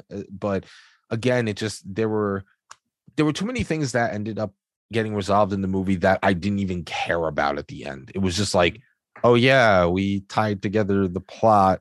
That was the movie. And then it's like, it made me want more. Mm-hmm. And I'm just like, okay, like they should have done more framing shot for shot, like certain episodes or like maybe more of her childhood. But yeah, I wanted to love it. Instead, I liked it. Like it was fine. It was fine. It's hard to stack up against her other big performances here in the AMC opening promotional video. So yeah, true. Another honorable mention I had was Army of the Dead, Zack Snyder's zombie movie. Oh, okay. It was fun. It was a fun movie. It's a good zombie movie. There's not much deeper to it than that, so that's why it was just an honorable mention. And the last one I have, which is also a movie that I wanted to love but just didn't, was the new VHS movie, VHS 94. I love the VHS series. It's a great anthology horror series, but much like every anthology horror movie, it has segments that are incredible. Like the opening segment is one of my favorite horror movies I've seen in a while, but unfortunately the other 2 or 3 just weren't that great. So you're always going to get those things with anthology movies. They're inherently hit or miss because you're getting different directors all within one movie. So you might love 3 of the directors, but if one of them is not good, then it kind of dampers the whole movie for you. So that's why it's just an honorable mention for me, because I loved one segment, but I thought the rest were kind of mediocre. So I still love the series. It just, this one wasn't as good as I wanted it to be. That's interesting. Yeah, VHS as a whole I've always loved, but I haven't seen the new one. So is that for free anywhere, or I watched it on Shudder. I think that's the only place. Shudder, right okay. Now. Yeah. So yeah, I mean, I would still watch it because you might feel differently about some of the other segments than I did, but I personally just, after the first segment, I feel like you could turn the movie off pretty much. Yeah. My last movie that I was so disappointed by was Don't Look Up. I haven't watched it yet. I've heard such mixed reviews that Yeah, I have to watch it just to see what it was like. like it was very clear that Adam McKay was trying to strike a balance between comedy and including this political satire, but also adding a sobering message about humanity into it. And there's many parallels between like how we function as a society, past presidents we've had like Trump, tech billionaires who just care about their pockets. There's a lot there that, yeah, I get what you're trying to say with the message of the movie, but it was so messy. It was all over the place. You did not know what the tone of the movie was from scene to scene. They kept fucking recalling really shitty jokes. They kept trying to do this thing where it's like, okay, we're gonna separate the classes and it's gonna be funny, and then people are gonna talk about their split views on this comment, and it just didn't work for me. Yeah. I mean, I really only gave it I gave it 2.5, but really the 1 star is because the cast, like I just like, you know, I like DiCaprio, I like Jonah Hill, Meryl Streep, but like it just it really didn't do much for me. Yeah, I've seen very mixed reviews. I saw someone describe it as feeling like a overly long SNL skit. And I don't know how accurate that is because I haven't watched it yet, but I'm going to try to watch it. Yeah, I'm going to try to watch it this weekend or something because I'm just so curious about it. Yeah, it really is. It's one of the most divisive films I think of this year because I see some people loving it, some people despise it. So I'm in the middle of like hate and enjoyed. Like it's like hate. That's where my rating comes into play. But yeah, it was too. It didn't know what the fuck it wanted to be. Is my problem. Yeah, so. It's always hard when a movie has like tonal issues because, especially one like this with such a crazy cast, like a lot of people are going to be watching it, and if nobody can figure out what the hell it's trying to be, it's obviously going to cause some conversation. Yeah, and I could tell that Adam McKay was trying to draw inspiration from Idiocracy and things of that nature, but it just, man, it was the new Adam McKay movie. I wanted to love it because I like Adam McKay, you know. But I think maybe after this one he takes a little break. Takes a little break. Yeah. So yeah, that's pretty much everything I wanted to talk about. That's 2021. Today. That was 2021. Now, actually a pretty good movie year.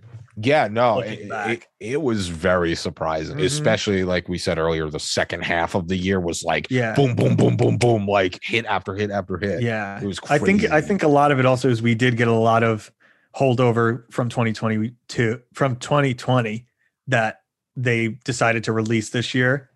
So it was just like an abundance of movies. I feel like every week a big movie came out this year, and it was kind of awesome. Yeah, it was absolutely insane. Yeah. Do we want to briefly touch on TV shows? Quick we could. We watched. Sure, we could do that. Yeah. I watched The Witcher. I love The Witcher. Season 2 came out. That was great. I missed out on that. Yeah, that's why I said when we were talking about Green Knight that there's been other fantasy this year because The Witcher came out and Wheel of Time, which I also watched. Wheel of Time was good too. I like The Witcher a lot more, but Wheel of Time was fun. What other shows came out this year? I'm trying to. Chucky. Oh yeah, Chucky. Yeah, I still haven't finished Chucky yet, but I've been loving it so far. It's one of my favorite shows of the year. Like, yeah, it's awesome. That is the opposite of what you're saying about Don't Look Up. Chucky absolutely nails the tone of Chucky. Yes. It's everything there. I love. I wouldn't have changed the fucking thing about that show. Yeah, it just like nailed it. Oh, Midnight Mass. I forgot that was this year too. Midnight Mass was dope. That show was fantastic. Yeah, Flanagan once again killed it. Yeah. Big shock, right? All the Marvel shows. Hawkeye was good. Loki was good. Loki was phenomenal. Yeah. Was WandaVision this year or was it last year? Yeah, WandaVision was amazing. I loved WandaVision. Yeah. Yeah.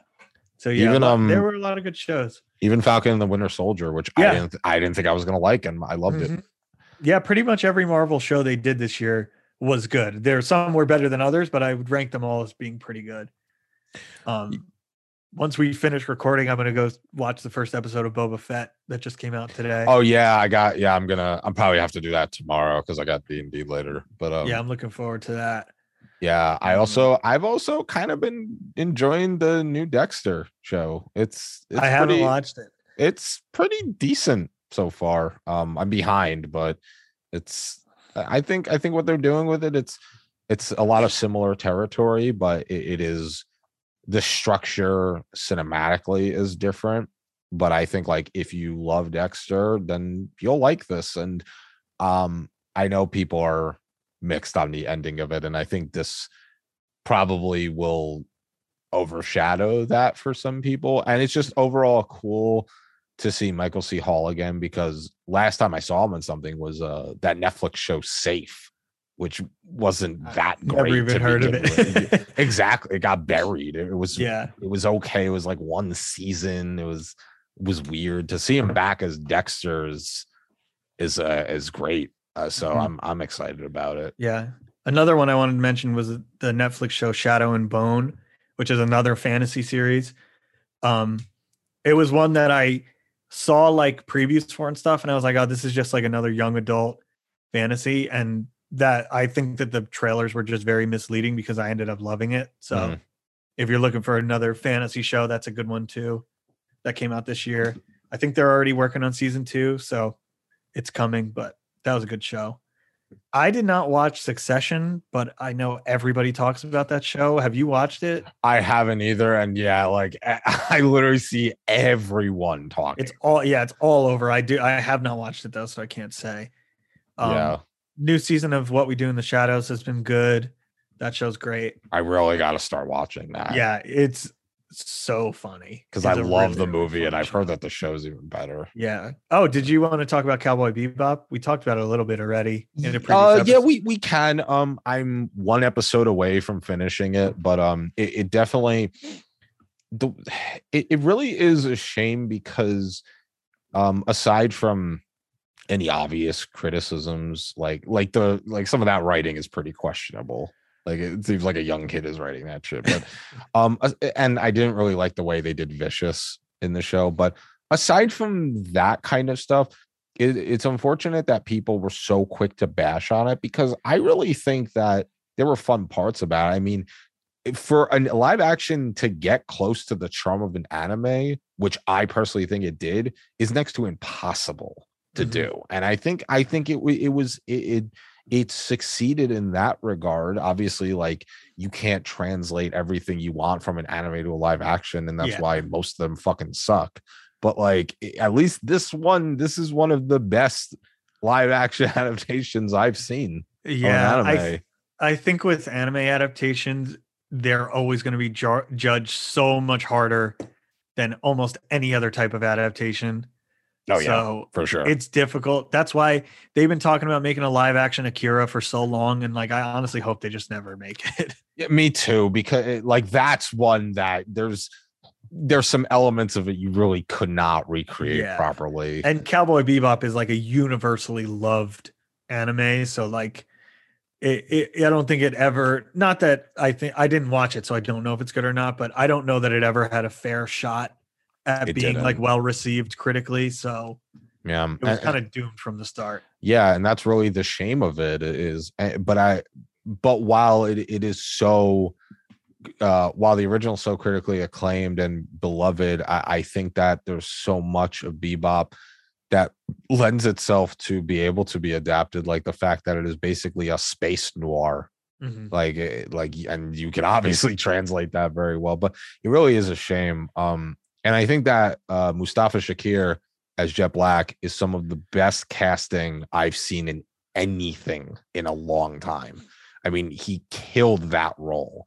And I just, man, and even I was able to, but by like the 4th episode, I was like, oh yeah, John Cho's Spike, like, let's go. Like, he's doing the stunts himself, that all that action is him. And so like, it's unfair that it wasn't given a chance. Yeah. You know, and not to say like I wanted it to go on for 10 seasons, but like it would have been nice to at least see like one more season of it. Yeah. But it got canceled. But it got canceled like immediately. Yeah. And it's unfortunate how certain like fan bases and stuff, it's not even worth trying to adapt certain things. Yeah, but I am glad it exists. I think that it was fun. They did a good job in a lot of regards. Some of it was questionable, but it goes to show you like you don't know till you fucking try, right? Like so I'm glad. I'm glad they did. Yeah. Mm-hmm. Yeah. All right. So that's 2021 right there, baby. Hell yeah. Movies suck. Movies suck. Pretty sucky year overall. Oh, but, yeah. Yeah, we got some good movies this year, though. We did. And I'm looking forward to what the future holds. Yep. I guess our next episode will be next year. Holy crap. It's going to be epic. Well, I'm hoping that Oscar nominations will come out soon and we can talk about those next time, but I don't know when they usually release those. Yeah, I don't know. I know it's usually January, list, but it's I'm sure in the next couple weeks we'll be hearing about it. Yeah, so maybe that'll be the next thing we talk about. And then I could do a mad dash to watch 13 movies in a week. To watch a bunch of movies I never heard of. Yeah. But anyway, this has been the Silver Screen Fiends podcast. I've been your host, Sam. I've been Blake. And that wraps up the wrap-up show, and we will see you next year. Everyone have a happy new year.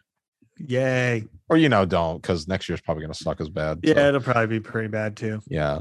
Oh, no, we'll develop. We'll be fine. And then we're, not. We're all about the positivity on the Silver Screen Fiends. Yeah. We really want you to understand Beans, movies suck. Norbit. And also life sucks. Also life is bad. But at least we have Norbit. Yep. And Coming to America. Coming to America. How you doing? Norbit 2 is getting announced next year. Yo, I don't even think I would survive that announcement. I think first of all, I'm thinking of how funny that would be. Like, I think our phones would blow up. Yeah. I think every living person that knows us would be literally. Like, did you hear? Literally. I would have to turn off my notifications. People I haven't seen since high school would be texting me. Oh my God, babe, new Norbit. So next year, and our next episode we'll talk about like what we're looking forward to next year. Yeah. But I am hoping that we will get half as good as the second half of this year in next year. Yep. But yeah, I think that does it. All right. Guess we're gonna just cancel the show now. Bye. Yep. Bye. Show later. There'll come a time when you regret it. Oh, baby, just think what you're doing. I love you is gonna drive me to ruin. After you gone, oh, baby. After you gone, left me crying. After you gone, there's no denying. You feel sad.